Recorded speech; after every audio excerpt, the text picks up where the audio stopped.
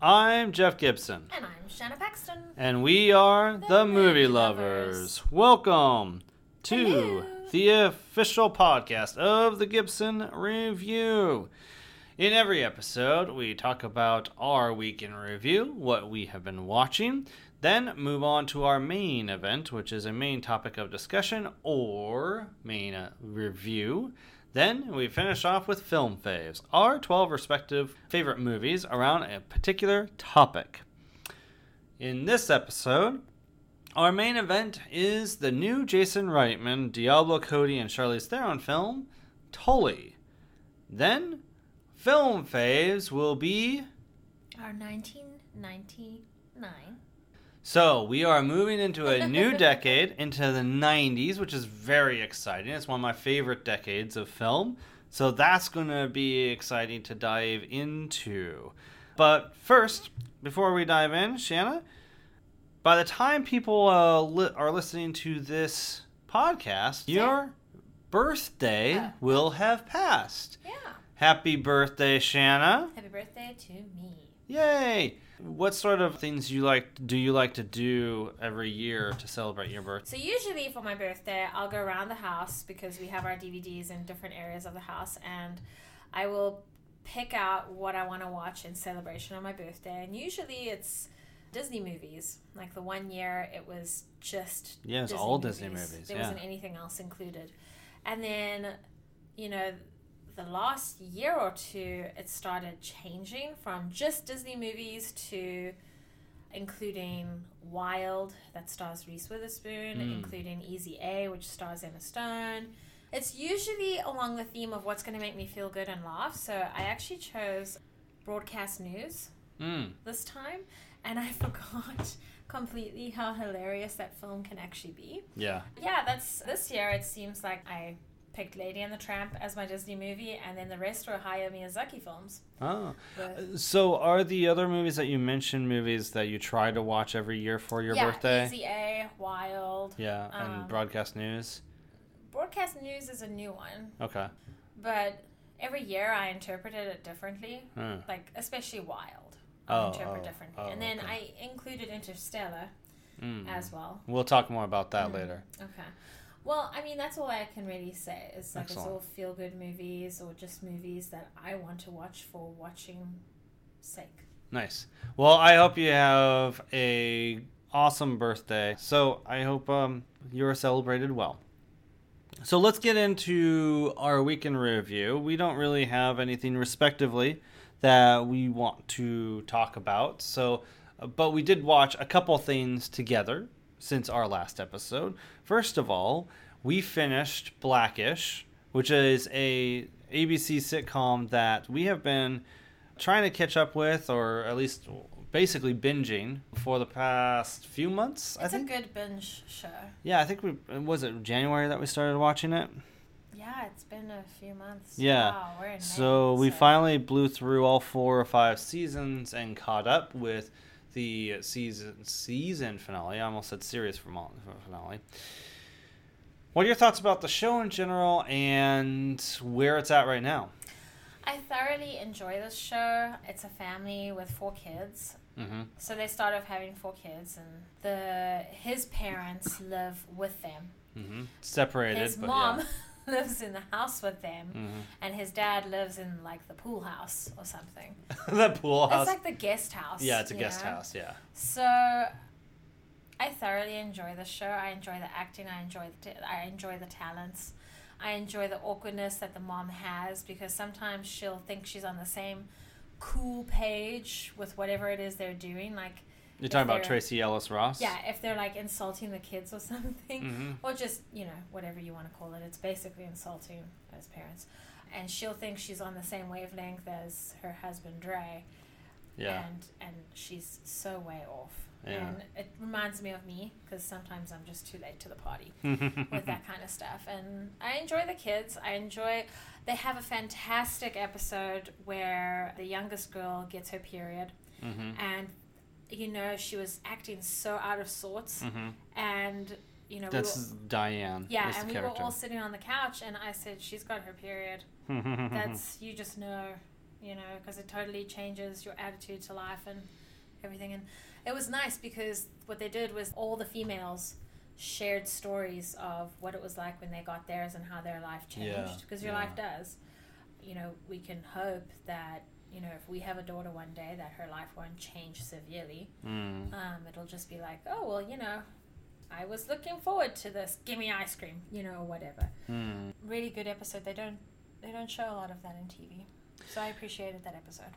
Well, there's a lot of episodes throughout the series, I think, that are along those lines where they speak to either issues or things that families deal with, things that are particular to African Americans and what they have to deal with. And it's one of the things that makes it a show that stands above the rest in many ways, right? Plus, it's also hilarious. Now, that said, I think this is not the Cosby Show. Dre is kind of a dick sometimes as a father. He willfully ignores or doesn't acknowledge his love for his first son, Junior, because his son is so different from him. You know, he does a lot of... he feels he can't love him or something. Yeah, he does a lot of things that are really mean.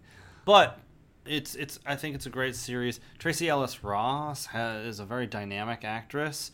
Her facial expressions, her ability to handle all these different kinds of scenarios, she does very well, and is able to change her facial expression within a second. You know, from going from one thought to another thought. I also love really when great. She kind of, it's like her motherboard has a hard reset. Because this is like, that's what it looks like, you know? Yeah, there's not really a weak link. At first I thought the oldest child, whose name escapes me right now, I really she got on my nerves. She seemed a little vacuous during the first 2 seasons, but she actually kind of grew and matured a little better before she had her own spin-off show, which is called Grownish, which we haven't seen yet. But... I think it's a good cast. What do you think about where it's at now?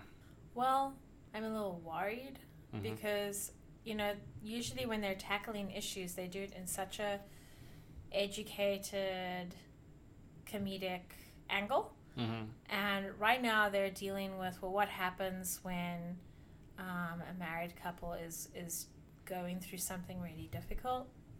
With each other. It's not because of anything outside suddenly themselves. Not connecting, not on the same page. Yeah, and they're hurting each other constantly, unintentionally. Yeah. And it's been lasting for, I think, 2.5 episodes. 2 episodes. And it's very torturous for me because I love them so much, but I'm also glad that they're doing it because if anyone's going to do it well, I know that it's them. It's that TV show that's going to do it well. So... I'm like biting my nails and like I'll like go in and out thinking we should watch a Blackish tonight, and it'll be like, oh wait, we can't, we're caught up and they're not in a good space. So I'm scared, but at the same time I'm also trusting, if that makes sense. Like I'm really worried about the characters, but I'm not worried about the show. Yeah, absolutely. And I feel similarly. At first I was worried, are they going to go Mad About You on us? And if you've seen Mad About You, if you're alive when Mad About You was around, or if you've caught up with that series from the 90s. Lived in South Africa. You know, got there 10 years later. You know exactly what I'm referring to there. Quite a left turn and big surprise. But we'll see. I don't know how many more seasons Blackish has left, if they're contracted to a certain 1 or 2 more seasons before their final season. They better have more, and they better not take one, if they have 2 seasons left, they better not be like, oh well, we're gonna separate for 1 season and then we'll get back together halfway through the other season. That'll piss me off because we've seen that before. You know, we don't need to see it again. I want to see how you come back from hurting each other so that I can learn something. So it's a great series, a lot of great solid episodes. I think it's worth checking out on Hulu, actually. That's how we've been catching up with it. So the other thing that you and I have seen together was Interstellar, directed by Christopher Nolan, starring Matthew McConaughey, Anne Hathaway, Jessica Chastain, Michael Caine, John Lithgow. It turns out Timothée Chalamet from Call Me By Your Name last year was actually one of the sons. And Oh, yes. Casey Affleck is in it as well. God, I keep forgetting. So pretty sizable cast, and there's even a surprise cast member that you discover halfway through the film. Oh, yeah. I forgot that person's a surprise. Yeah, so for me, I'm going to speak really briefly on my thoughts about it. It's been 4 years since I last saw the film. I may have seen it maybe twice. Definitely only once. You did see it twice. Okay. Cinema, and then when we brought it home. Okay, so it's odd to me because I barely remember this movie. Barely remember this movie at all. And it's only been 4 years. So it was almost a new experience for me rewatching that movie. This is a fucking long-ass movie. It's very long. It's, 2 hours, 40 minutes or something? Yeah, it's not short at all. Yeah, and it kind of feels long. I don't know if there's a way that they could have tightened up the story, but there's not an exorbitant amount of stuff that happens in that 2 hours and 40 minutes. It just takes a long time for things to happen. And I will say, I think it's a really good movie. I think it's got a great score by Hans Zimmer. I think it's one of his different ones. Yeah, it's absolutely beautiful film, wonderfully shot, and Matthew McConaughey gives a wonderful performance. I did have 3 issues with the film that kept it from being a great film. And I will say one of it is, this isn't really a spoiler, but his daughter is upset because he left, and because Matthew McConaughey's character left. And I never bought that, especially since it's a 23-year-old grudge that she ends up holding. And that didn't work for me. The whole surprise character halfway 3/4 through the movie ultimately doesn't quite work for me. Some choices he makes or could have made. And then the third act, the very end sequence, is so contrived. Like, it takes a huge leap that one character has to go from where she's at to the conclusion she makes in order for all of it to work. And all of that doesn't work for me, but for the most part, I still enjoy the movie.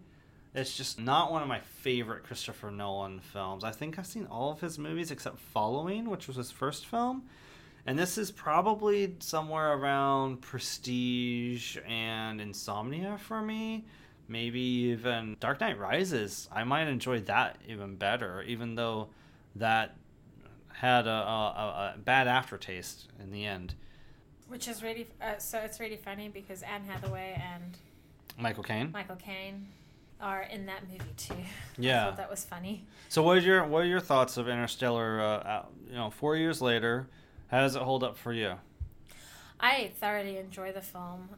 I get something new out of it every time I watch it. This is a film about, it's a possible future for Earth.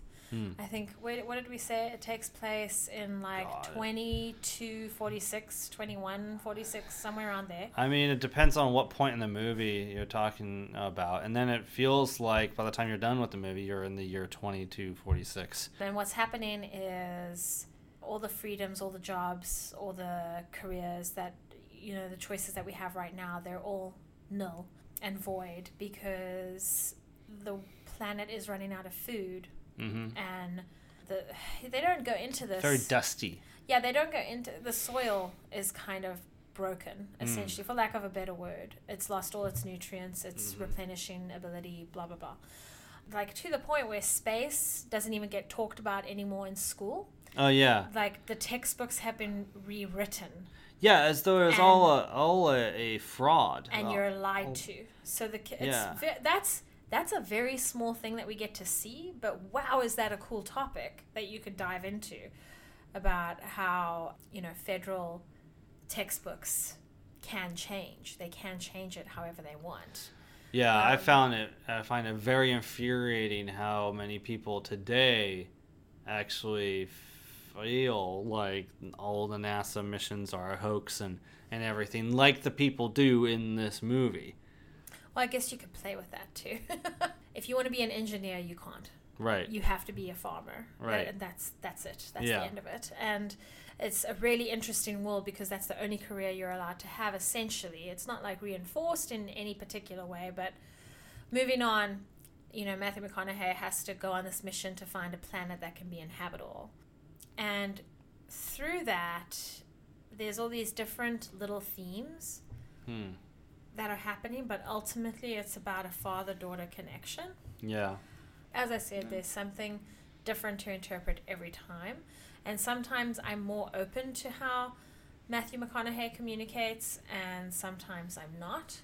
Sometimes I'm okay with what actions he takes, and sometimes I'm not. And sometimes I'm okay with what his daughter does, and sometimes I'm not. There's maybe one nitpicky scene in particular at the end. Is it the same as mine? No, you have a problem with a sort of faith leap. Well, I already explained that part, yeah. So, yeah, that's all I have to say about that. Well, that's Interstellar by Christopher Nolan. Totally worth checking out. Yeah, ultimately, as flawed as it is, yes, I would agree with that, if you can set aside the afternoon. All right, so that's... The afternoon. Or maybe the year. I don't know. It's a long-ass movie, It's guys. a very long movie. So that's everything for our weekend review. Now it's time for the main event. Tully! Our review of... Tully!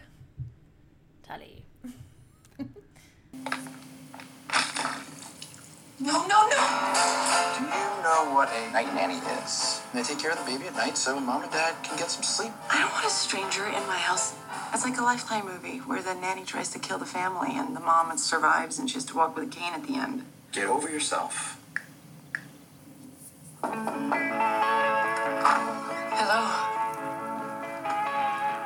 I'm Tully. I'm here to take care of you. I'm just not used to people doing things for me. I hold a baby all day, and then nighttime rolls around and I'm supposed to just switch gears, like, hello, I'm all sexy now. You're empty. Yeah. No, you're empty on this side. Your 20s are great. But then your 30s come around the corner like a garbage truck at 5 a.m. Girls heal. No, we don't. We might look like we're all better, but if you look close, we're covered in concealer. You're convinced that you're this failure, but you actually made your biggest dream come true. If you want to run off or something, I get that. Because I want to do that too sometimes, but I'm not gonna. I'm here to help you with everything. You can't fix the parts without treating the whole. Yeah, no one's treated my hole in a really long time.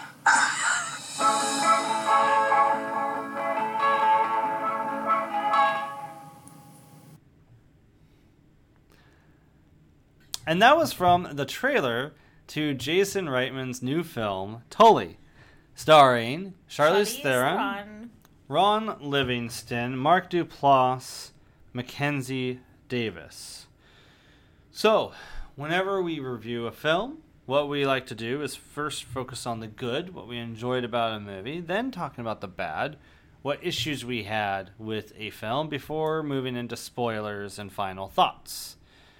Shanna, this is Jason Reitman's 6th or 7th film, and his 3rd with screenwriter Diablo Cody, and his 2nd with Charlize Theron. How many of Jason Reitman's films have you seen? I think only 2, including this one. What were those? Juno and Tully. Juno and Tully. Oh, wait, young adult too. And young adult. Okay. Yeah. And I've seen everything except for Labor Day and Men, Women, and Children, which don't have as good a reputation as his other films. How did this film, for you, compare to his other work, especially since you have seen all the films written by Diablo Cody? Well, 2 out of the 3 films seem to be a perfect form of natural birth control. I think that they make a good team. I think that I prefer Juno and then Tully. Not so much young adult. Yeah, really? Yeah. It's interesting. I also wasn't a huge fan of young adult either. But Juno is really, really good. And I think Tully is really, really good too. What did you like about Tully? I really enjoyed the authentic portrayal of motherhood specifically. What do I mean by the authenticity in this film? Well, the baby finally goes to sleep and she's on her phone just trying to de-stress, and she drops the phone on the baby. The baby is awake again. Yeah. And it's like it all just starts all over again. And you know what they don't like make too obvious in this film, it's very like slight, in the trailer, sorry, is that there's 2 other kids there. And one kid has, high sensory issues that require treatment, but they're unable to afford. I think it's a remedial teacher. Mm-hmm. Yeah, that's good. Yeah. To help, and they don't have the funds to do that. Yeah, because they're left to hire the person themselves. It's not something that's no. You're talking about offered. A teacher aide. I'm talking about who they would have taken the child to help with his sensory issues in particular. Oh, is that something that's talked about in the movie? Yeah, it's. Oh. Okay, Pay I knew attention, she it'll be said there. something about a therapist. But I also recognized it, so because I know a couple kids Okay. that have those challenges, but it's very challenging. It doesn't mean the child is a bad child. It's just it's a different way of living that needs to be adapted. And if you don't have the tools available to you, you're kind of in the deep end of the ocean. So I thought that was very interesting and very good. A favorite scene is it's just been one of those days where everything that could have gone wrong went wrong, because there are days like that. And to top it all off, like the child spills milk on his mom, and Charlize Theron just takes the shirt off at the dinner table. Yeah. And is sitting there in her bra. Yeah. It's like, She's... you know what? Fuck it, guys. Yeah. That's kind of what motherhood's like, you know. What else did you like about the movie? I really was fascinated with the depiction of afterbirth, how your physically, how your body is trying to catch up, how your body is not healing if you're not able to have time to yourself, but also the mental aftermath of birth. That is fascinating, and I can talk more about that in spoilers. Okay.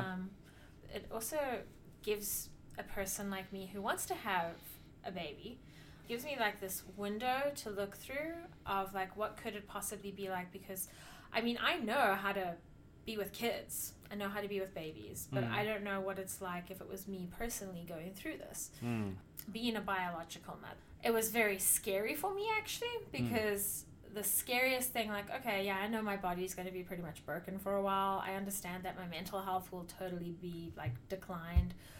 That's all expected, but what I didn't expect was the absolute and utter loneliness that they show very well in that film, and how painful and unhealthy it actually is. So that I really liked that depiction of something so difficult. I also liked how subtly and in a non-jerky way how they showed the stepping back of fathers, how they just take a step back when the mother Well, it's not even an active choice, and I think that's part of what you mean by it not being a jerky thing. Is he's not actively trying to get away, right? Or he's not even not trying present. to disconnect. You know? Yeah, but he's also not present at the same time. It's like he's Right. in this in between. Yeah. He's just checked out, and I have seen that in fathers in varying degrees, and it makes me interested to see a film that specifically addresses that. Like, what causes that, what makes that happen. It's like what you were talking about. He just sleeps through everything and anything that possibly happens during the night. Well, why? Right, at night, You know? yeah. However, I wouldn't say he's completely checked out. I don't think that's a fair characterization, because he is doing homework with the other 2 kids. He is helping make lunches and things. But he is not helping with the baby. Yeah, that's a different At thing. all. So, I also enjoyed the little moments of judgment that people give you, and advice that you never ask for. Like she's in the coffee line, and she does actually order some sort of caffeinated beverage. It's a decaf. It was a decaf? Yeah. Oh, well, it's not even caffeinated. Right. Okay. Well, this other older woman looks at her and gives her this fact of some kind, like, did you know, blah, blah, blah. Right. And the barista says, do you still want it? And Charlie says, yeah, because she's just had the day from hell.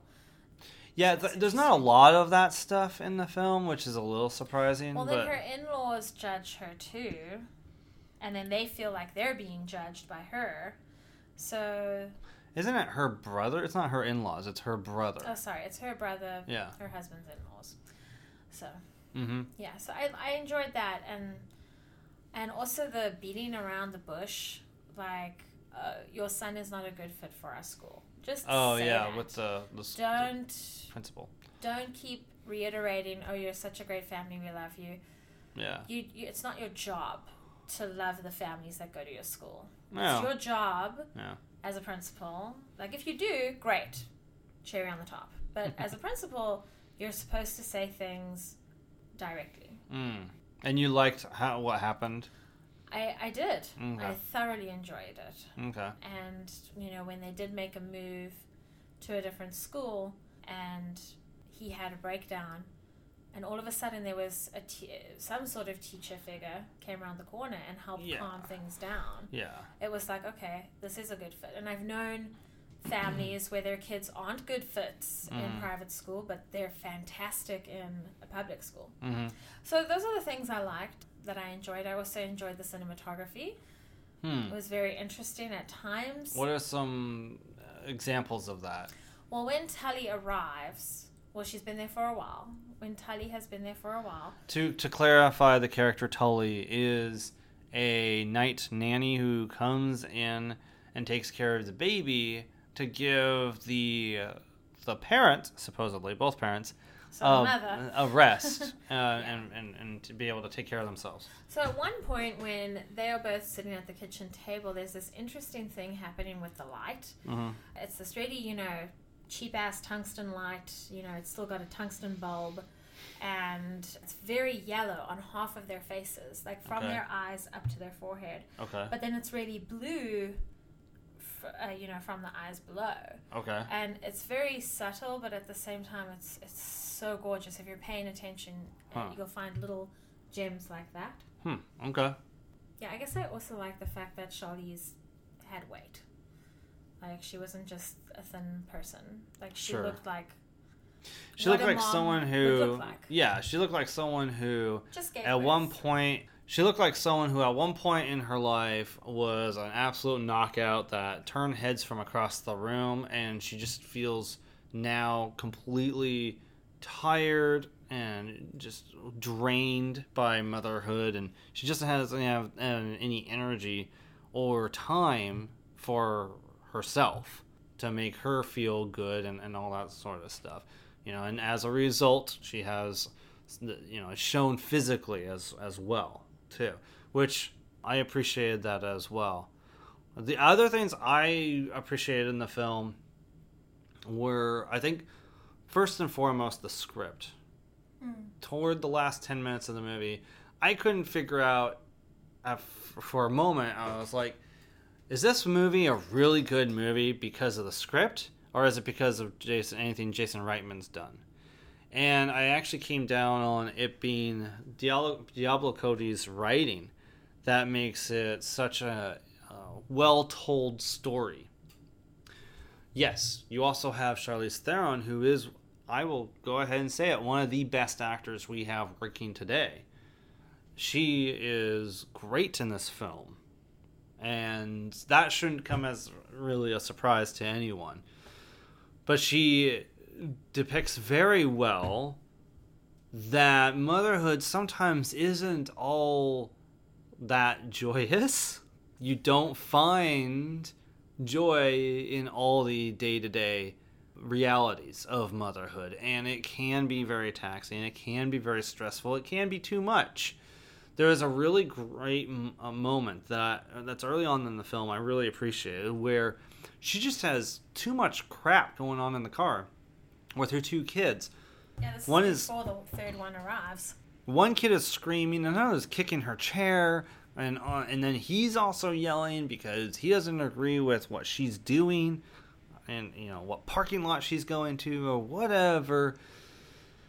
And she eventually is flipping out, and then it suddenly cuts to outside the car, and it's kind of a long shot of the car, and you just see this car sitting in the parking lot with a blinker going, and it's just like this complete perspective shift because you realize, like sometimes as the parent you're in it, and it's really hard to like disconnect yourself and from like the shit that's happening.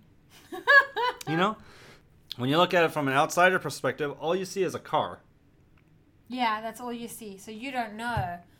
You do not know the storm that is happening inside. So in addition to those things, the other things I think worth noting that I really liked about the film, aside from a twist that happens in the last 10 minutes or so of the film. Yeah, I like that too.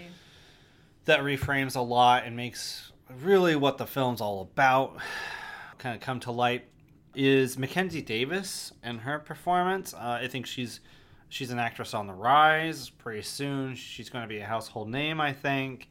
And this film, Tully, is another check mark on her list of successes and kind of getting to that point. She's really good in this film, full of warmth, but also freedom and carefreeness, but also she's really good at what she's doing. So she's fantastic. I really like her. If you're not familiar with her, she was in The Martian and Blade Runner 2049, and she's been in a few other things, but I think those two are the most notable, along with now Tully. And then in addition to all that, just the different nuances and different aspects of motherhood and that you don't see in films typically, I think is really where a lot of the strength of the script comes through. So yeah, I was very impressed with this film. But Shanna, was there anything you didn't like about the movie at all? There was one part that I didn't like. That her brother and sister-in-law, they want to help. Yeah, that's Mark Duplass, and I don't know the wife's name. So they want to help, but they're so incredibly different from Charlize Theron's family. Yes, because they're wealthy. They're incredibly abundant financially. Yeah, I mean, it's like the households are just night and day. They have hired a nanny that has a master's right. in early education. It's a bit much, I think. Yeah. Let that girl go work somewhere else. Although they must be paying her pretty decent. They probably are, yeah. Because they probably wanted a level of education like that. Right. But it's just there's such a huge difference between the two. So the thing is, it's not all about money, but when money is so different between families, your challenges and your issues and your problems and your priorities are going to be completely different from each other. Right. And the things you see value in, Yeah. So ultimately, what I'm getting at is the brother offers to, Charlize, hey, we want to give you a service for a month of a night nanny. She comes highly recommended. You never hear her name. You never see the piece of paper, you never see the name written there. You just, he hands her a Post-it note. Yeah. Essentially that he folds in half. Yeah. Which isn't the best. Like stationery-wise, I'm a stationery queen. That's not a good move. But they don't follow up. She's gotten in contact with this person, it seems, and, now she's getting this help that she needed, and, she thinks the service is great. When her husband says to her brother, oh, we're just, that's been great. All they say is, oh, yeah, she comes highly recommended. That's all we hear. There's no follow-up, and the husband You're talking about further questions. Yeah, there's no further questions, and there's no further identifiers, and I didn't like that. That's not how it works when you hire a nanny of any kind. Reality check, guys. There's a reason, though, in this movie why that's the case, and if it went the way you're talking about, the movie would would fall apart. But I'm just saying, I didn't like that there was no follow-up because that's not what you do. So please take from this movie that that's not what you do. You follow up with everyone. I don't really have any major quibbles with this movie, but a couple minor ones is the kids really, like, irritated me a little bit. Not that the actors were terrible or anything, it's the characters themselves. I don't think I'd be able to stand hanging out with those kids for 24 hours. One, because the son has his emotional issues, whatever the fuck they are. It's oversensitization to the overstimulating world we live in today. Okay. I mean, this is a kid who's, like, constantly kicking the seat and everything, which, by the way, if I have that issue, I'm going to be like, fine, you're going to be sitting in a different seat. You're not kicking me anymore, you know? And you can kick all the way to school because it's a passenger seat. Yeah, create like a board or something that can hang from the seat for him to kick or whatever. Because that boy looked like he was trying to punch his foot through the seat. But that's for crying what out they loud. all try to do. That's every kid. I'm just saying. And then the daughter was mildly irritating to me. I mean, the scene that you keep quoting where the son spills milk on her, by the way, has no care in the world about that. Just like, oh, sorry, Mom. The daughter, after Charlize Theron takes off her shirt, the daughter's like, what happened to your body? And What's wrong with your body? Yeah, what's wrong with your body? In such a judgmental, like, irritating way. And it was like that on top of everything else that happens in that scene. You know, you also have my husband coming and going like, hey, what's going on, guys? You know? And he doesn't step in with initiative to help. Right. That pissed me off so much. I think I said, oh my God. Oh my God, like 6 times in the film. I was like, oh my God. Yeah, absolutely. Those are like little minor, not really flaws of the movie, I would say, but just little things that like, kind of irritated me. I do think like, let's move on to the one aspect of the movie that is a spoiler in a second here, but I do think it does put into question how well retroactively everything works on a practical level when you know what the twist is to the film. But let's move ahead then, and unless you had any other general thoughts about the film. No more general. Okay. I will say, we always forget, let's give our general thoughts. The good does outweigh the bad, yeah? Yes, I think that, I mean, I don't think there's really much bad, really. Yeah. I think everyone should go watch this. I think if you have a teenage daughter, take her too so she gets pissed scared of getting pregnant. That'd be great. This is how lonely you will be if you get pregnant before the time. Right. And this is, if you have a son, this is how stupid you will seem if you have a kid before the time without understanding everything. So, I think... One of the best movies of the year so far? I think so. Yeah. I think it's one of the best authentic films of the year so far. Yeah, and probably Reitman's third or fourth best film in my estimation of his career so far. So definitely worth seeking out. If you haven't seen the movie yet, then skip ahead to Film Faves. We're going to talk about spoilers for Tully now. All right, Shanna. So there is a car accident that happens near the end of the film. And the car that she's driving in, because she's driving home late at night, she's tired, she falls asleep at the wheel. She's drunk? She's a little drunk, but most importantly, she's tired and she falls asleep. Okay. Car goes into the river or something, right?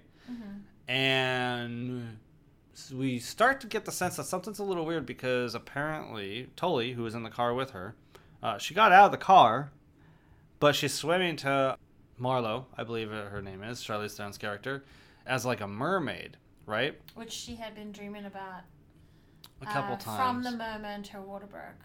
Yeah, that's an interesting connection there.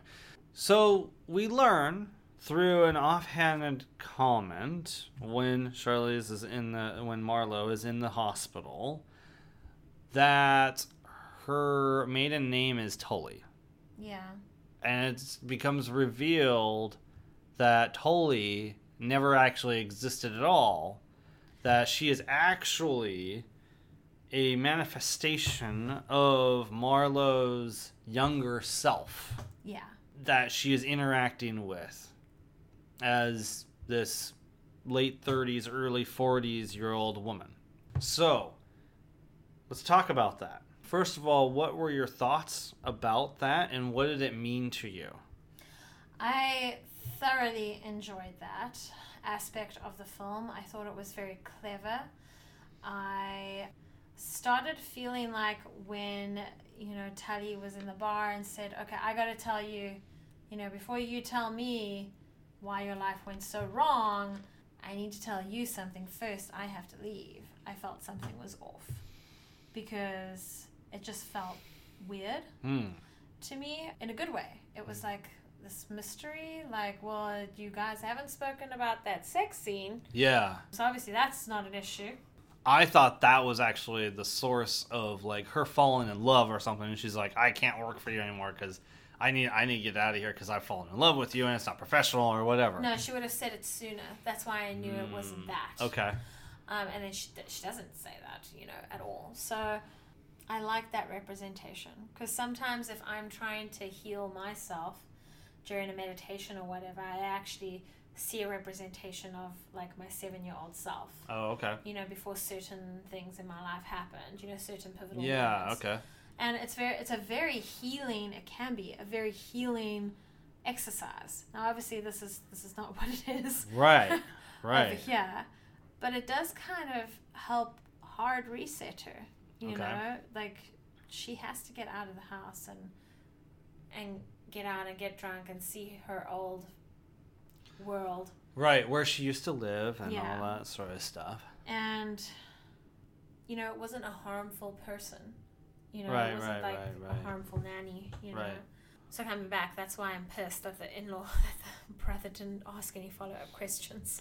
Right, because it's apparently Marlowe never actually called who was referred and therefore never actually hired night nanny. Yeah. Right? Yeah. So you're kind of frustrated because you would think they'd be like, well, we haven't gotten a bill or we haven't heard of anything about this person working for you or, I didn't... Yeah, that's weird too. I didn't even think about the financial of it. Right.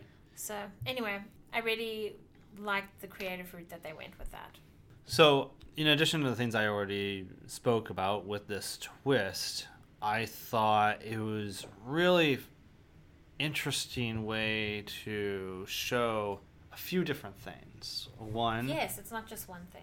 You're right. Right. It shows how important it is to have some sort of a support system that gives you the break as a mother or as a parent or what have you, that allows you to be more present, allows you to be more energetic, allows you to be able to interact with your kids. Allows you to look after yourself. Yes. Take a shower. Absolutely. Because it is kind of night and day when, quote-unquote, Tully is there.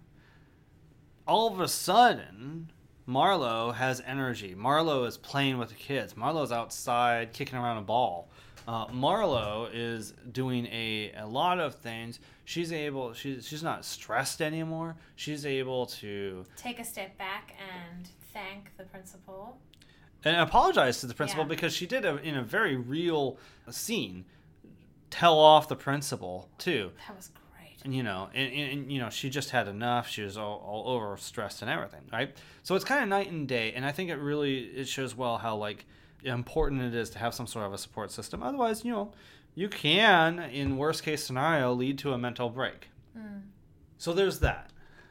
I think there's something deeper going on, though, that the movie's really about, with regards to it being a movie about a middle-aged woman, because she is just about middle-aged, who's a mom and having her third child, manifesting and interacting with and talking to her 26-year-old self.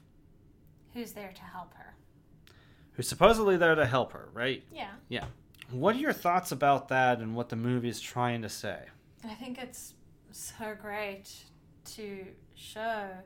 This is the loneliness I was talking about. Yeah. That's terrifying to me, personally. I don't know I haven't gone through that myself yet. Mm-hmm. I'm curious to know how women who have bared children, I'm curious to see what they think. Yeah. But what a beautiful way to, and real and grab your attention way to show, motherfucker, you guys all better pitch in, and you all better pitch in now, because, this whole silence of motherhood, where you are the only one that can help your kid. Yeah, like a silent suffering. It's not true. It doesn't have to be like that anymore. And men, come and step up, or other partner, doesn't matter what gender you are, step up. Right. Like, even if mommy is saying, oh, she's fine, and do you have tits because you can't feed the child if you're and don't use that excuse either, please, for the love of God. It's a great awakening to how motherhood can be now. And it's also great that they touched on, don't judge people who are getting help. Yeah. And if you cannot financially afford help, get someone in there. I don't care who it is. Yeah. Partner step up, mom come visit, whatever. Absolutely. The only other aspect of this that I think is worth discussing is, does it work? In hindsight, it's the whole Sixth Sense thing. If you were to look back at the movie, does it all work? Does it all hold together? Does her manifestation knowing that Tully is a manifestation, Tully isn't real. Does the film hold together? I think the story works and the message is still clear. Mm-hmm. And I'm not sure. I almost feel like I have to watch it a second time to watch it as Tully being a manifestation, to see if all the practicalities of everything we see actually makes sense and works. There are a few conveniences that have to happen in order for this to work, like the husband, Ron Livingston, being not even taking the initiative and wanting to go downstairs to meet the night nanny. That irritated me. Right? I know it's like you said earlier, the film wouldn't be what it is. But right. How do you not show interest and then have the cheek to say to Charlize later, as she's about to lay down, and she hears the baby on the baby monitor, and the dad's like, is Mia okay? Charlize says, yeah. And he just goes, okay. And he starts playing his video games. Oh, I know what you mean. Oh, God, I wanted to hit him. Yeah, so I feel like there might be some conveniences like that are necessary for the film to work that I'm not sure hold up really well. But I think, like, the conversation with the brother also is an example of that as well. But yeah, I don't know. I think I would have to rewatch it again to see how tight and how well constructed that aspect of the film, that aspect of the script is executed. And that's the only quandary for me. But otherwise, I think we can agree this film is doing something that's definitely new in some ways, fresh in some ways, and absolutely valid and important. And valuable. Yeah, absolutely. Is there anything else you have to say about Tully? I guess not at this stage. I feel like the film still holds up. Yeah. Without, like, if you had to think Tully wasn't there. Yeah. And it would just be interpreted a little differently. You'd be like, oh, well, that must have been sleep exhaustion, making cupcakes in her. Because she makes cupcakes, right? Yeah. So I think it works either way, and it gets the message across. And I think everybody should see this, especially before getting pregnant, just so that you're aware, hey, here's one of the avenues that you might have to address. Yeah, I think this might be even a good mother-daughter movie to see too, especially if particularly, I should say, the daughter is teens and up. I think this might be rated R, particularly teens and up, as a way for daughters to appreciate their moms. Mothers, yeah. Yeah, I mean, it's like in Bad Moms too, when there's that, like, counseling moment, and Kristen Bell is like, why is my mom like this? And Wanda Sykes is like, because you broke her. Mommy didn't get enough sleep because you wouldn't stop crying. And yeah, absolutely right. That's this movie. You broke your mother. This is that what perspective it is. is what this movie is. Yeah. Like, you didn't mean to. It's just part of being human. But you broke your mother. And that's a very good depiction. So I'd give this movie a 7 out of 10. I'd probably go 8. Awesome. So that's Tully. What are your thoughts on the film? Email us at thegibsonreview@gmail.com. Now it's time for Film Faves. Film Faves is a segment inspired by an article from the Gibson Review blog where I would count down my 12 favorite movies around a particular topic, usually marching backward through time. Why 12? Well, because rather than having a list of 10 and a couple honorable mentions, just made the honorable mentions a part of the list and be done with it. So you have a dozen movies.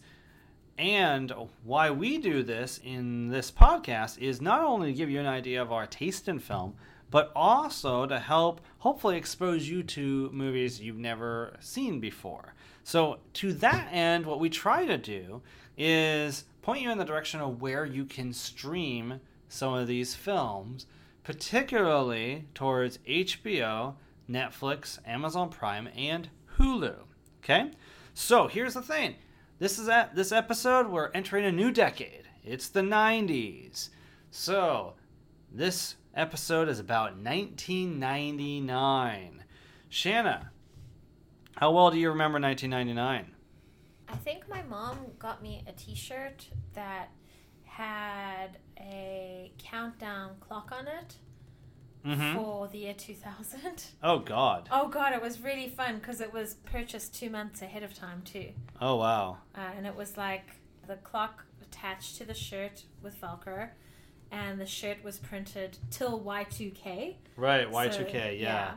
So that was, I remember that. That's interesting because there's even movies that came out that preyed upon people's fear of Y2K, like End of Days, which starred Arnold Schwarzenegger, where he basically had to fight a demon.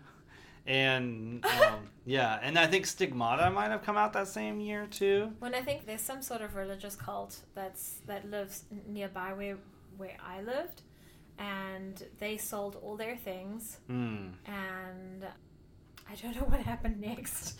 I don't know what happened to them.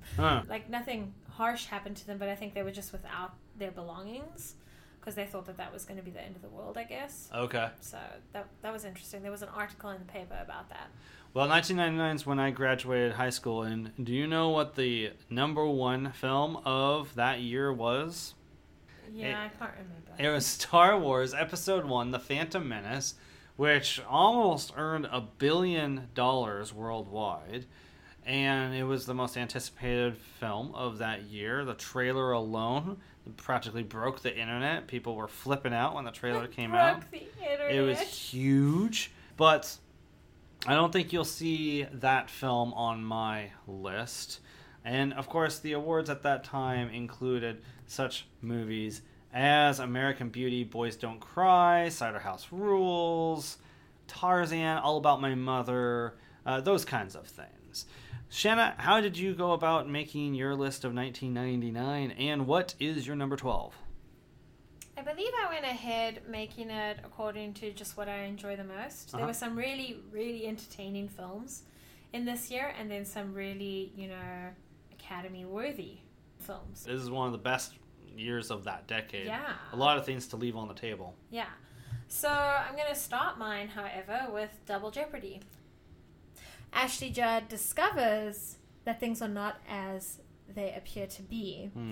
And the film starts off in Seattle, I think more on the Vashon Island side of things. Interesting. Or Bainbridge. It's one of the islands. So pick one. And then it ends up in, what is that fancy place? What's that fancy place? It's the fancy place, New Orleans. Okay. So it ends. It ends there. And Whidbey Island, according to Wikipedia. Okay, so yeah, the nice one. Yeah. And you see a few Seattle, Washington, Pacific Northwest things like the ferries and the mountains, the trees, the lovely homes. So yeah, I really enjoy Ashley Judd, and I like this film. It's a fun crime film for me. Well, as I said, there's a lot of films that I had to leave on the table that either I really enjoyed the time or would really like to revisit, like Go, for example, Big Daddy, Cider House Rules, Blast from the Past, My mother loves that film. A lot of fun So movies. much. But what I landed on for my number 12 was The Straight Story, starring Richard Farnsworth. Now, this is interesting. We have a Disney movie, of course based on true events, directed by David Lynch, the guy behind Blue Velvet and Twin Peaks. I know, guys. I know who we should hire for this project. The guy who did Twin Peaks. Yeah, about a guy, an old man, who traveled a certain great distance on his tractor to get to his dying brother. Just a Interesting. very simple, lovely, beautiful story by David Lynch. Oh, no. A like little odd. hidden Yeah, no, meanings? no. None of that? No. It's very So straightforward. Interesting. Yeah, it's a very straightforward but beautiful story. Richard Farnsworth, in one of his final roles, if not his final role, gives a nice, lovely, touching performance. It's a very sweet film.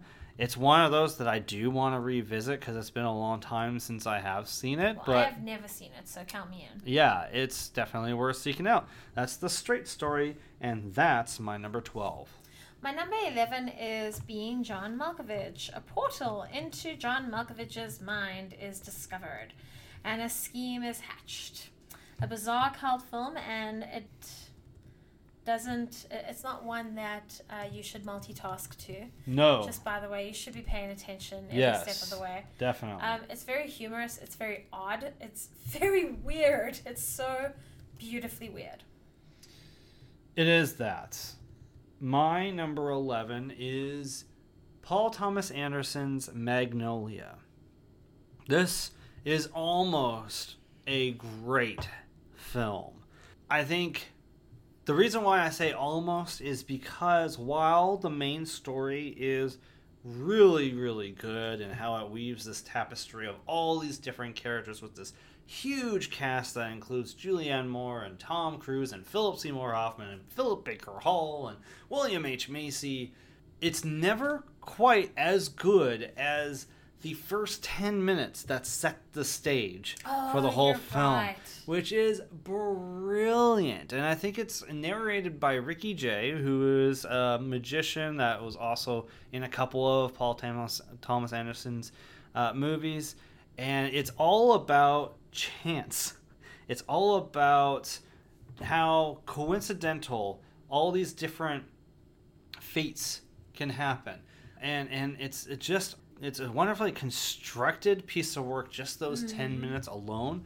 When I did a article several years back called Remember That Movie, which looked at older films, I revisited this film, and those 10 minutes are some of the best filmmaking in all of PTA's career. And that's why the film made it to my list, and the only reason why it's so low on my list is because the rest of the film doesn't quite measure up to that, but it is a really good film with a fantastic cast. And it also has a really great tracking shot right after those 10 minutes, too, that introduces all the characters. I love it. It's fantastic. Great filmmaking. My number 10 is The Matrix with Keanu Reeves, Lawrence Fishburne, Carrie-Anne Moss. What is The Matrix? A fight for humanity and freedom is essentially what it is. This was one of the first films in high school that we did film study on in English class. And we had a really great English teacher, and she was really into films. For the first half of the year, we got to study films in this really interesting way, which was totally my language, was movies. And I finally got to learn how to translate what I was viewing in film into, everyday life, and how films can be and how they can be interpreted. And yeah, that was a great teacher. And that's interesting because I think you were entering high school shortly after the sequels were released too. And this was in 11th grade is when we studied it. Fascinating. Yeah. Wow. But otherwise, I think I was just a little twiddly 13-year-old. Gotcha. Something like that. or 12. I don't know. Right on. My number 10 is Galaxy Quest with Sigourney Weaver. What? I forgot about it. Oh my gosh. How did you forget? Yeah, you got Sigourney Weaver, Tim Allen, Tony Shalhoub, and Sam Rockwell and Alan Rickman also star in it. It's a great parody of sorts of Star Trek, or at least a Star Trek series, and it imagines what if that cast was actually transported to a mission in space to try to save another alien race. And it's a hilarious film. The cast does a great job. This is probably one of Tim Allen's best films, if not his best film, hands down. I agree. And this is in a decade when he was doing some pretty lame stuff, like Man of the House, I think it was, and Jungle to Jungle. Some really lame Disney stuff. But this is a hilarious movie for sure. And it's so well executed in its satire, but also being an adventure story in its own right. I think Tony do you say Shalhoub? Yeah. Is my favorite character in that. Not Yeah. because, I love him in Monk, but just he's so happy to be there. Yeah. And he's just Yes. riding the ride, and he's like, yeah, guys, so here's the thing. Yeah. Well, that's actually more Monk verbiage, but it's just so cool to see him so relaxed. And Enrico Colantoni and Missy Pyle as two of the aliens are really hilarious. Missy Pyle is the one that actually has some sort of flirtation with Tony Shalhoub. They're great. I forgot about Daryl Mitchell, who's hilarious. He was the child actor in the series. Gee, I wonder who we're talking about there in reference. He's awesome. So yeah, Galaxy Quest. It's one of my favorites and my number 10. My number 9 is Fight Club, starring Edward Norton and Brad Pitt. Also has Helena Bonham Carter. Norton is depressed, and Pitt changes that, and a group is started where men come together and they make You're not supposed to talk about it. Oh, jeez, you gave me such a fright. There's the psychology of that film. It's so ingrained into you, even if you're not in it. So it's a really great film with an awesome twist, which I totally foresaw. That's a David Fincher film, too. Oh, well, actually. You made a couple great films in the 90s, like Seven. So that totally explains the cinematography, too. I'm really glad that ended up on your list. That did fall short of making it onto mine. So I'm glad it's represented here. For me, my number 9 is Notting Hill. I love you, but I hate that film so much. Starring, of course, Hugh Grant and Julia Roberts. Hugh Grant is the, everyman British guy who happens to meet Julia Roberts, who plays essentially a cipher for Julia Roberts, who's a huge actress, who's a star at that time, right? And they fall in love. One thing leads to another. This is a completely charming film. It's from the same director as Love Actually, I believe, Richard Curtis.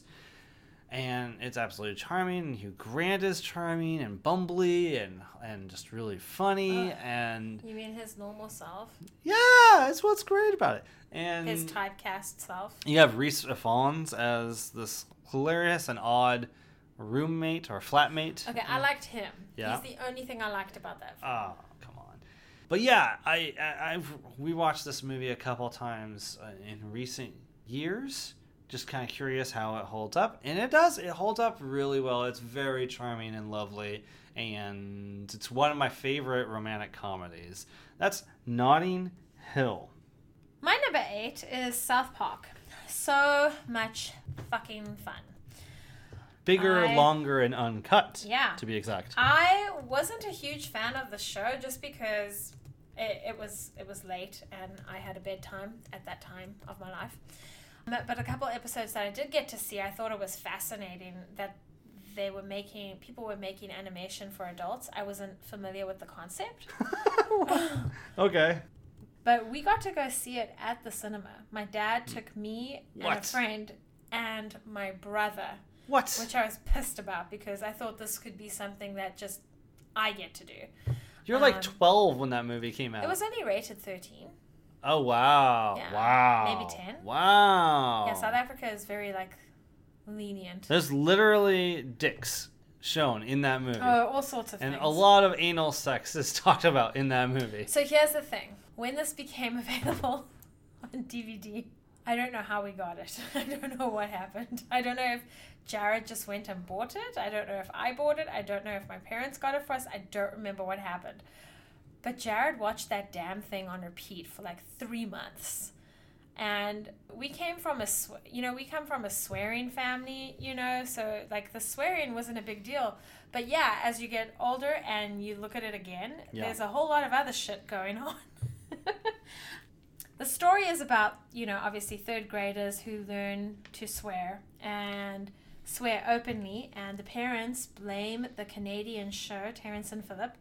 It gets completely out of hand, the blaming, that is, and you could take it as a story of censorship. Totally. So very much of the gone time. way too freaking far. Yeah. So, but it's really funny too. It's a middle finger to the parenting groups. Yeah. I will briefly say that was a movie I was way off on. I saw it. I was 18 when it came out. I saw it and I thought, there's no fucking way the critics are going to like this movie because, damn, the stuff that happens in this thing. It's really right? out of hand. No, yeah. the critics loved this movie. It's considered one of the best political satires. Mm-hmm. It's kind of got like a cult classic status to it. It is actually a damn good animated film. So it didn't quite make my list, but that was a really good pick. My number 8 is Being John Malkovich. Oh, how fun. Which I do feel like in a year full of great films that didn't even necessarily get recognized, this is one of the best. Because it's so fucking imaginative and weird. I mean, how bizarre is the concept of finding a door that takes you into a tunnel that leads to seeing outside an actor's eyes and being able, if you spend enough time, to take over that actor and his personality. Can we go watch that film now? We do have a Criterion Collection edition of that. If you haven't seen it in a little while, you can find a Criterion edition of it, which is pretty awesome. But this is a brilliant film. It's so odd. It's by Spike Jonze, written by Charlie Kaufman, which is a great combination. You have Cameron Diaz in one of her best performances, and not everybody would recognize her in. Joan Cusack in one of his best performances. John Malkovich, who is totally game for this premise, and it's surprisingly to the extent that he is. It's a very odd film. You have Catherine Keener, probably my introduction to Catherine Keener, who at the time was doing like Nicole Holofcener films and was just starting to break out. But yeah, a brilliant, bizarre, great film, and it should have been recognized as such that year. And it's my number 8. My number 7 is Sixth Sense. Mm. Haley Joel Osment is a child haunted by ghosts, and Bruce Willis is his psychologist. Best to go in cold with this one. This will probably be the next movie that we do with Logan. Right? Well, it's a PG-13 ghost story. Yeah.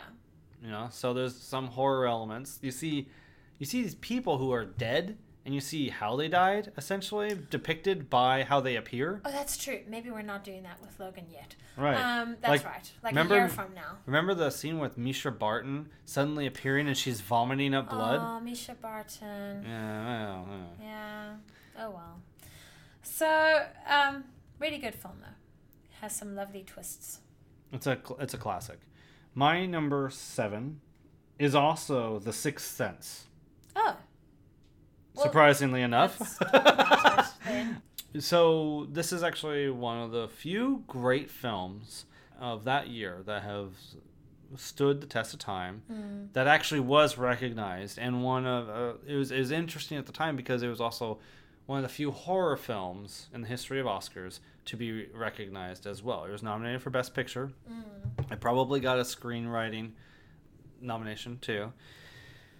And it's well deserved. It is, I think, M. Night Shyamalan's high watermark. I don't think he's ever climbed back to that level. Not even Unbreakable? Unbreakable was just a notch below the greatness So of where does Split Sixth fall? Sense. Split's coming out of a deep, deep, dark hole of quality that Shyamalan slid down. I mean, he was subterranean. That's how bad his quality was. Okay, but where does Split fall? Split's probably, I mean, it's better than The Village. It's better than Signs. So it's up in his top 3 to 5 films. Okay, all right. Yeah. It's a good question. But anyway, be that as it may, Sixth Sense is a movie that works in hindsight. Bruce Willis is great, stepping out of his comfort zone. Haley Joel Osment was never better than in this film. That's true. Toni Collette stars in this film. Yeah, it's a classic. It's a great film, and the less said, the better, right? And you can find it on Netflix. And for sensitive viewers, I mean, I feel like this is the same as the others. It's not totally and utterly terrifying. It's just enough. But number 6 is Magnolia, my favorite really? Paul Thomas Anderson film. No way. I didn't know that. Yeah, it is. Well, you've already spoken about this again. Ladies and gentlemen, and others, it's not a film to multitask to. No, not really. Even though it's like 3 hours long. Yeah, I tried doing that once, and you get lost, especially if you've seen it before, because then you're like, oh, did this happen yet? Did that happen yet? Oh, and then an hour later you're like, oh, but I thought that happened already. So it's beautifully complex with all the different characters and how they all come together. There's something for just about everyone to relate to in this film. It at times is horribly uncomfortable, and at times it's just completely wonderful. And the music by Amy Mann in that movie, I didn't speak to that before. Amy Mann? So good. And when that scene, when they all sing that song, Save Me, so good. Oh, man. My number 6 is The Iron Giant, which you can find on Netflix. Perhaps the best animated film of the year. Coming out of nowhere. Oh, that's mine too. That's your number... That's my number 5. Oh, wow. Okay. So, let me speak briefly. This is Warner Brothers Animation. Warner Brothers Animation was not known for top-tier quality animated films. I mean, really. And it I don't know if it still is, really. I don't know if there's another movie, animated film that Warner Brothers has come out with that's as good as The Iron Giant. And honestly, Iron Giant wasn't even that successful at the time. It's the sort of thing... There was bad marketing around that. There was bad marketing. And I think it was very brief marketing leading up to it as well, so no one even knew really much, if at all, that it came out. I hope that marketing person got fired. Right. Brad Bird, by the way, directed the film. He would go on to do The Incredibles, and I think a couple other Pixar films, and he did Mission Impossible Ghost Protocol, which was fantastic. But this is kind of where it starts, is Iron Giant, which is this beautiful tale. Vin Diesel voices the Iron Giant pre-Groot days, and he's great in it. This is probably the first legit Vin Diesel thing that he did, and it's a wonderful Cold War era tale, and it's very touching. It's about friendship and so much more. What did you like about The Iron Giant? Why is it on your list? I love the story. I thought that the story was really unique and special, and it addresses certain things like you have a choice.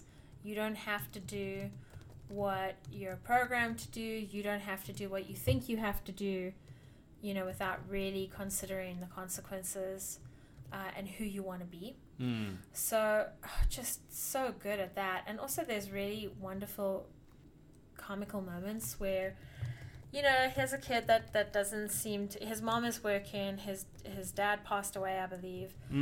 So he's alone a lot, and... he's looking for someone to connect with, and so he connects with this artist who owns a dump ground, and I think the artist gives him coffee, he gives him espresso. Yeah, played by Harry Connick Jr. Yeah, he insists on having espresso because he's hip. Yeah. Quoting him. And then he starts talking at a rapid rate, and I chat with my parents regularly, and sometimes it's when I have like Dutch Brothers coffee, and apparently that's what happens to me. So I think that there's a lot of fun moments in the film. Also, when the Iron Giant decides to jump into a pool, like does a bomb, dive bomb, and the water just goes everywhere. Right. It's just this huge flood. Yeah. Very comical. So you can find that film, The Iron Giant, on Netflix. My number 5 is Austin Powers, The Spy Who Shagged Me, which you can find now on HBO now. Just about the funniest movie I had seen that year. I was on the floor laughing at certain moments in this film. I actually like it more than the first Austin Powers movie, which a lot of people probably think is a better film. But the only thing I didn't like about The Spy Who Shagged Me, I think, is it did introduce Fat Bastard, who is really kind of... in my belly. Yeah. Not the highest brow comedy. It worked for an 18-year-old, but it wasn't my favorite part of the movie. Everything else, like the scene when Heather Graham and Austin have landed on Dr. Evil's island, and they build this little tent, and they're going through the bag, and these soldiers see the silhouette of Austin Powers bending over looking at something, and she's pulling out things out of the bag, but it's silhouetted in such a way that it looks like she's pulling all this shit out of his ass. It's hilarious. Just killed me. It's so funny. It also introduced us to Mini-Me, played by Vern Troyer. Rest in peace. He recently passed away, unfortunately, very surprisingly. But he's just hilarious. He crushes that role. Seth Green plays off of him so well. God, I miss Seth Green. I know, right? He's hilarious in this film, too.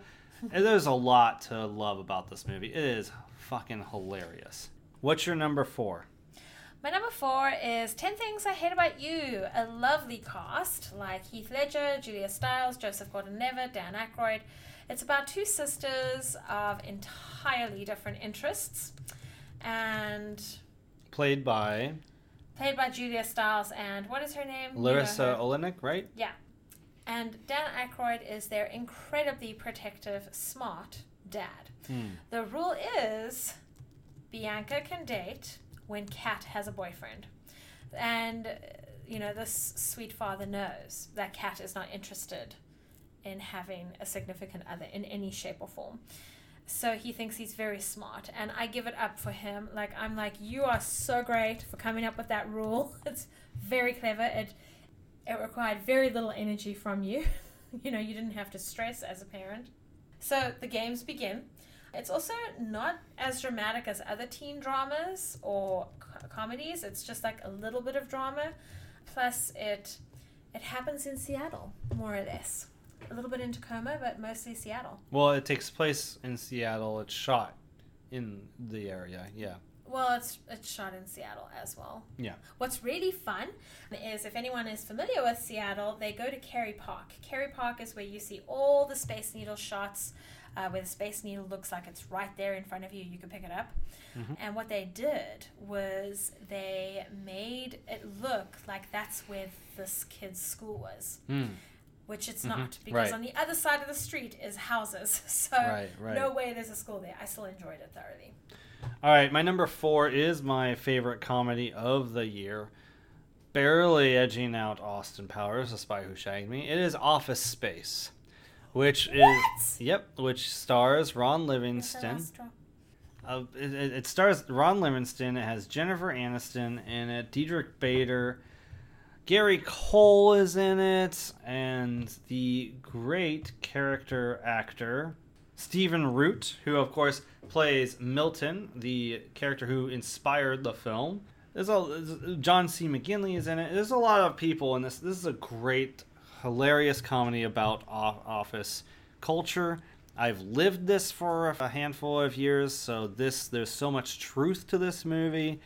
There's a lot of great cathartic moments as an office worker in this film, and I just introduced this film to Shanna a couple weeks ago, and it still holds up and it's pretty solid, and it's one of Mike Judge's best works. That's Office Space, and it's my 4th favorite film from 1999. And if you're a commuter, you should go check out this film because Oh, the first 5 minutes will have you like cry laughing. Because it is. Absolutely. It's cathartic.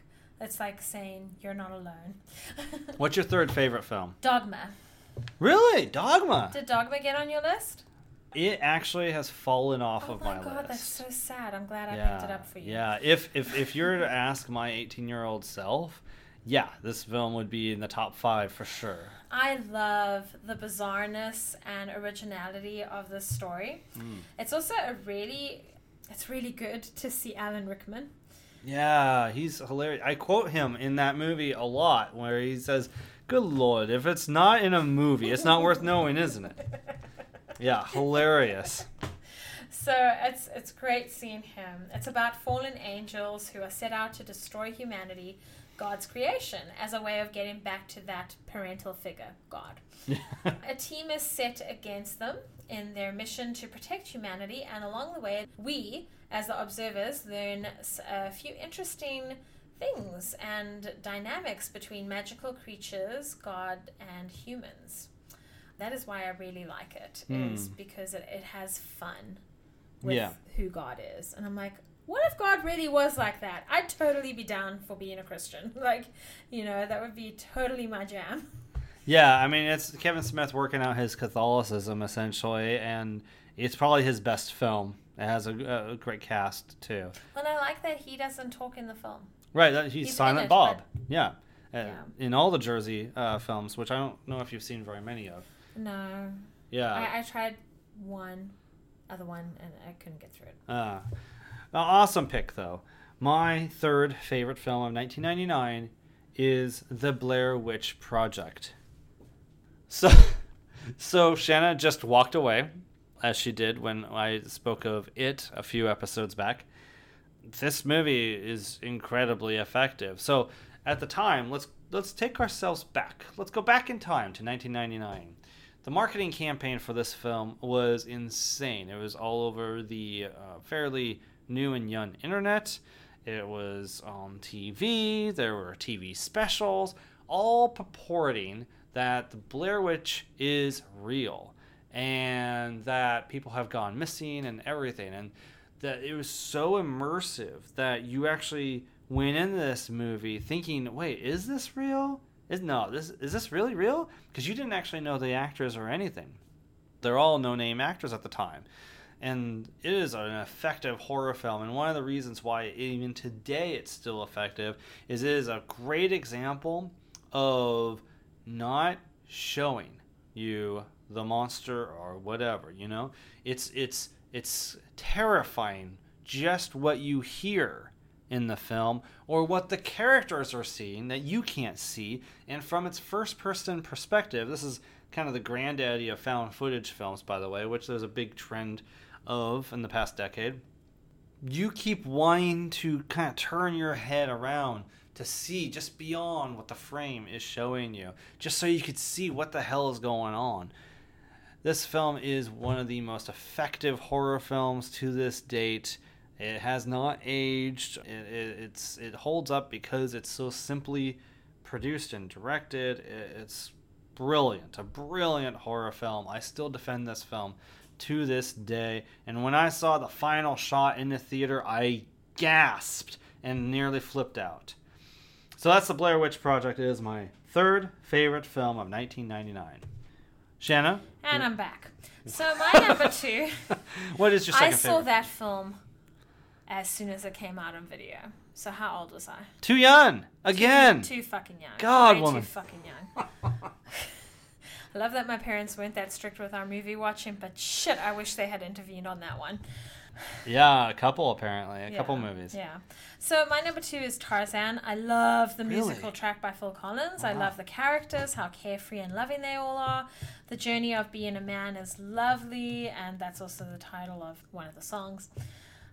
Journey of being a man, lovely. No, I'm kidding. it's Son of Man, Oh, okay. which is about, what it's like becoming a man. Okay. It's a really healthy look into how to grow up. It also focuses on the theme of no harm to one another unless you're protecting each other from a common enemy. I even used to watch the Tarzan TV show I loved Tarzan so much, and I loved Jane as well. So what's your number 2? Well, first of all, that film is available on Hulu. Oh, that's it's right, important yes. to note. My second favorite film, however, of 1999 is Toy Story 2, which It's my number 1. I think, that's awesome. So I think on a technical level, on the CGI, it holds up better than the original Toy Story film. Yes. And I really thought the story takes things to another level. Introducing, of course, Jessie and Bullseye. Jessie's song, When She Loved Me, by Sarah McLachlan, really is a tearjerker. Cleansing cry. I think right there. Yeah, I think it's more affecting than anything in the original Toy Story film. There's hilarious meta stuff, like the whole thing with, what is his name, Zurg and Buzz Lightyear. Yeah. There's a fight in an elevator shaft, and you get caught up and you're like, oh no, but then you realize they're just action figures. Nothing actually can happen to Buzz, right? Unless he gets like smashed with a steamroller or something. Right. It's pretty Like extreme. there's nothing that Zurg can do with his Yeah. little blaster balls or That's anything right. that can actually affect Buzz, but you get caught up for a moment Yeah. in the whole scene and everything. And it's just it's hilarious. And of course, it's a hilarious movie in general, and I love it. And it was at one point my favorite Pixar film until Toy Story 3 came out at that time. Yes. So I have to admit how I felt about Toy Story, the first one. Yeah. It made me really sad. Really? Not because like Toy Story 1 was a sad movie, but because it was kind of this end. I thought it was going to be the end of animation, traditional animation. Oh. And the look of that, and it made me really upset because I had spent most of my childhood with that. But this is one of my favorite sequels. Like I love, Like ever. I love Rugrats 2. I love Toy Story 2. You know, I feel like Toy Story 2 was a better movie for me because, you know, we don't go through that whole Woody being a jerk, you know, and Woody having a hard time with jealousy, and those are Right. good themes. You know, and then we have Jessie, and her story is just so gut-wrenching. It makes you want to go home and unpack all your toys. Like, let them breathe some air, you know? Yeah. And I think I was, like, I don't know, preteen at this point, so I was packing toys away. And it was really interesting. Perfect time for you. Yeah, Yeah. and, well, it was really conflicting for me. So I really love that film. And all the reasons you mentioned. It's a great film for sure. But I do leave the room when that song comes on. If I don't feel like crying, I leave the room. It is definitely the only animated film that surpasses Iron Giant on any level that came out that year. But my favorite film of 1999 is The Matrix, which is available now on Hulu. I can't deny this film. This film still holds up to this day. It's a landmark in science fiction film. At the time, it was going to be the new Star Wars. It was that exciting. Oh, yeah. And it actually ended up being way better than the Star Wars movie at the time. It was a whole new trilogy, a whole new hero's journey. It blew everybody's minds in what it was doing, and the visual effects of the time blew everybody's minds, and actually led to a whole trend of copycats that really took their own lessons from The Matrix. But it was an extraordinary film with a great cast, Keanu Reeves and Lawrence Fishburne, of course, up there. Hugo Weaving, who became famous because of this movie as Agent Smith. It's just a solid action film with some incredible choreography in it. But more importantly, what it's doing under the surface and its messages and themes is some great psychology stuff that you could actually tease out and discuss and just really chew on for a while. And on its own, separate from its sequels even, this film really works and holds up. So it's my favorite film of 1999. One of the great films of the year that was not recognized appropriately. I mean, come on, like The Matrix versus Cider House Rules? Come on, you know? So even American Beauty is no Matrix. But anyway, I digress. What is your favorite film of 1999? Go ahead and email us at thegibsonreview@gmail.com. Shannon, before we talk about what's happening in the next episode, where can people find you on the internet?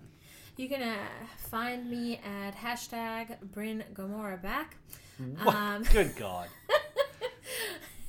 Anyway, you can find me at shannonpaxton.com, ShannonApaxton, and you'll find all my social media channels through there. All right, so find more episodes on iTunes or SoundCloud. Go ahead and subscribe, leave reviews. We really appreciate that, so other people can find us. Go to thegibsonreview.com to find past episodes, past articles, the original Film Faves 1999. I'll try to link to in our show notes here too. You can find that there. Go to Facebook, the Gibson Review, to find more about the episodes, as well as third-party links and other content. And of course, Flickchart, the Gibson 99, to find more of the films I have seen and what my favorites are. Next time on The Movie Lovers, we have kind of a big episode coming up next. Oh, we do? Yes. We will not have a film faves in the next episode, kind of like the last episode where we reviewed Avengers Infinity War. This upcoming episode will be a double main event. We will first review Deadpool 2, and then we will review Solo, a Star Wars story. So, you can look for that on May 29th. It's going to be a big one, folks. Until then, keep loving the movies. And this is Jeff and Shanna saying Bye-bye.